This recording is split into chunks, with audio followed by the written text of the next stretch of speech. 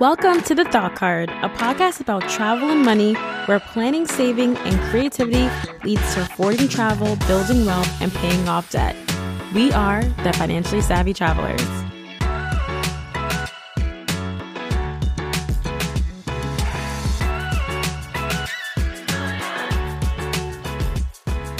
Yvette Morrissey is a 29-year-old digital nomad from New Zealand, currently living in Edinburgh, Scotland. Every 6 months, she packs up her possessions and moves to a different city or country.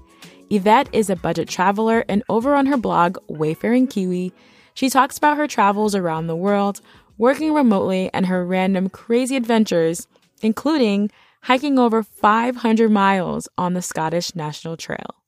I've been living in Edinburgh since the start of April, and I've actually been freelancing here since then. I've actually been freelancing for a year, and I've just started actually a full-time job here, and I'm still doing a bit of freelancing on the side, but I live right by Edinburgh Castle in Old Town, which is absolutely amazing, and we're in the middle of Fringe Festival at the moment, so there is a lot going on. The city is buzzing, and I'm just having an amazing time. I was very overworked. I didn't have much time to have fun, and when I did, I asked my friends to hang out, and they were just so busy with their lives. They were either getting married, having kids, buying houses, and I was 27 at the time, and I just wasn't really happy, and I didn't want to waste the last 3 years of my 20s. And I went for a holiday with some friends to Europe. And when I got back, I actually found out that my boyfriend at the time had found another girlfriend. So that was the turning point for me. I kind of just went, my life isn't working for me here. And I was still really high on this, just getting back from this trip and seeing all these new things and meeting all these new people. And I just went, that's the life for me. I need to see the world. I've been working so hard. Everyone around me is moving in a completely different direction, and I just felt like I was at a standstill. And I think that really gave me the drive to just sell everything I owned and move. And it happened very quickly. From the moment that I decided that I was going to go travel, I was living in Canada 3 months later. And so I basically had to uproot my whole life, sell everything, pack everything into 2 suitcases and leave. So I chose Canada because I always wanted to learn how to snowboard. It was one of the areas of the world I hadn't traveled to as well. Yeah, so that's the main reason. And I always wanted to come to the UK, so I kind of thought I'll go to another country first and then go to the UK. So I feel like I'm a bit more well-travelled, if that makes sense.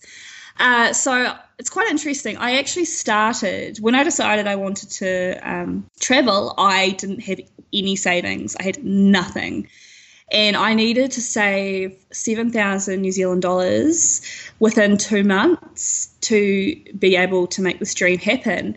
And I'd actually just quit my full-time job, and I was going into my business full-time. And it was only just starting to make money, but it wasn't enough to save that amount of money in a short amount of time. So I think just really cutting myself off from all of the material possessions I had, like I sold my car, I sold every single item of clothing that I had, even if it was $1, $5, it was money that I could put towards this. So I just sort of cut myself off from my material possessions and sold everything that I didn't need and that didn't have a purpose. And by some kind of miracle, I actually ended up saving about 8,000 New Zealand dollars, and that covered the cost of my visa, my insurance, and I had to have a certain amount of savings behind me to actually get into Canada to activate my visa. So, I think if you're just really determined to do something and you just believe it's going to happen, then you can make amazing things happen. So the 7,000 New Zealand dollars, was that a requirement for you to leave New Zealand, or is that your own goal that you had for yourself? So I had to have 4,000 New Zealand dollars in my account to get into Canada. I had to prove that I could support myself while I was there. And insurance for a year, that cost me just over 1,000 New Zealand dollars. Plus, I had to pay for flights and medical fees and all those little fees that come with, sort of applying for a visa. So that was the minimum amount that I needed to have. Very, very interesting. And you completed that in 2 months? Yes, I did. And to be honest, selling my car, that was the largest chunk of it. But at the end of the day, you don't know how quickly you can sell a car. So it was quite nerve-wracking. But once I had sold my car, that sort of accounted for half of what I needed to make. And when you were planning your trip and thinking about moving to the other side of the world as a solo female traveler, were you feeling excited, nervous? Tell us about that feeling of moving. I guess I felt really excited because I'd done a bit of solo travel before. Again, by accident. I always seem to end up doing these things by accident. But I had traveled to China by myself for 2 weeks. Originally, I was meant to go with my boyfriend at the time, but we broke up, and I decided that I would go by myself and just see what happened. And so that was very confidence building for me. I love that feeling when you're in a new country and no one knows who you are, and it just feels, I just had this sense of opportunity. So I really thrive off that feeling. And I'm introverted as well, so I really do enjoy my own company. Do you think that when you're traveling solo and you're not in a relationship, that makes it easier? So pretty much as a female solo traveler, do you think that being in a relationship is a challenge, or do you think that it can help? I definitely think being single is a lot easier when it comes to doing solo travel. In saying that, I'm single at the moment still, but I think that if I end up in a relationship, I want to be able to go off and, do a bit of solo travel myself. And I would expect my partner, if they wanted to do that as well, that they could go ahead and do that. But I'm a huge romantic, so when I am with a partner, I don't want to leave their side. I think being single and quite independent now, I think going ahead into the future that will change. But looking back to my previous relationships, I didn't do a lot of travel because I just missed my partner so much. But I'm a bit soppy, so I can't speak for everyone. I enjoy being single and traveling. It's interesting because in the relationship that I am in now, my partner is super supportive of me traveling solo. And because I'm a travel blogger, that's kind of intertwined in the work that I do. So he sees it as yeah, go. I encourage you to go. We'll go together when we can. And that's super encouraging. So I really think it depends on your partner and having an understanding that travel is an important part of your life and that that you're going to come back home and everything will be great. Oh, 100%. And I think just doing all the solo travel has really helped me to understand relationships in that way. You've got to be your own person, and you've got to let your partner, they need to have their own life as well. And I think that's the secret to a healthy relationship, is that you both have your own lives, and then when you come together, you have things to talk about and you're just naturally happier. Right. And also, for me, when I'm traveling solo, I'm still on the phone with them. I'm still Skyping them. I'm still FaceTiming them. So they're always there, in heart and mind, and, sometimes physically too. So I think that's awesome. So I follow you on Instagram, and you take such amazing, beautiful pictures as a solo traveler. So I want to know what camera you use to take these awesome pictures. Oh, thank you. I love my camera. I only bought it in March this year, and I use a Sony A6 500.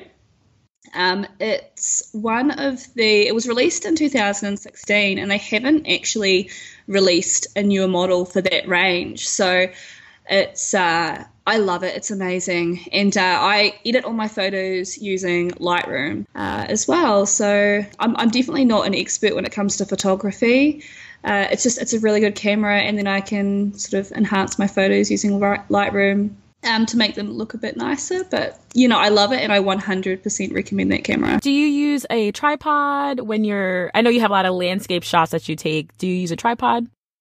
Yes, I use, it's called a Manfrotto. It's a lightweight, compact, it folds up into this like small little bag. And I actually, I did this big hike and I took this tripod with me.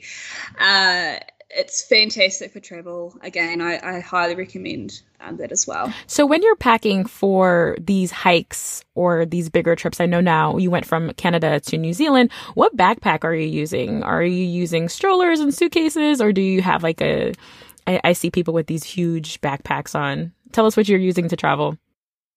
Oh, yeah. So I actually use, it's a 65-litre pack from the North Face, and it's great. It's fantastic.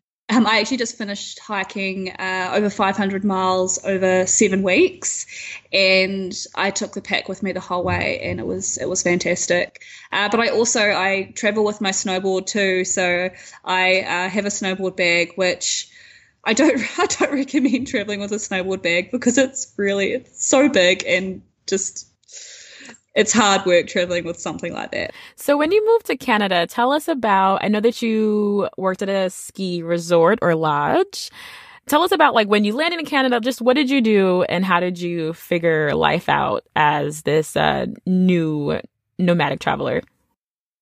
Oh, so I tend to, my travel style is that I tend to wing things. I don't overly plan. I sort of let things happen, and I feel by doing that, I just have these incredible adventures. So I write a lot about some of the crazy things I do on my travel blog, Wayfaring Kiwi. And I call myself an accidental adventurist because I just go into these situations kind of unprepared, and I have to, it's learn to sink or swim. Yeah, that's my travel style. But I think when you're forced into to setting your life up in a different country, you're not relying on your friends, your family, or other people to help you. If you're traveling solo, you have to do everything yourself. Here are the 3 takeaways that I took from that conversation with Yvette. Number 1, the concept of accidental adventures. The fact that she said yes to new opportunities and new sense of adventures is really, really remarkable. And that, by saying yes and being open to new opportunities, so many memories, and she's been able to do some amazing things throughout her journey. So I love the idea of being an accidental adventurous. Number 2, being comfortable with the uncomfortable. She lived in a van for 7 months, which is definitely something unique and different. And this kind of pushed her outside of her comfort zone, but it led her to save a lot of money and continue to fuel her adventures and allowed her to move from Canada to now living in Scotland. And number 3, that she cut off herself from everything that she owned. She sold everything, her car and anything that wasn't of value and that wasn't going to bring her closer to her goal of traveling the world. So making sacrifices and cutting yourself off temporarily from certain things can really lead to your success and leading you to your sense of financial security and accomplishing the things that you want to accomplish. I had so much fun on this episode, and I really learned a lot about being a digital nomad and having the confidence to really say, you know what, this life isn't working for me here, and let's try something new.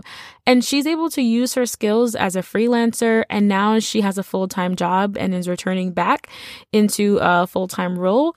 As always, you can head to podcast.thawcart.com to continue the discussion here. And I will see you in the next episode. Bye.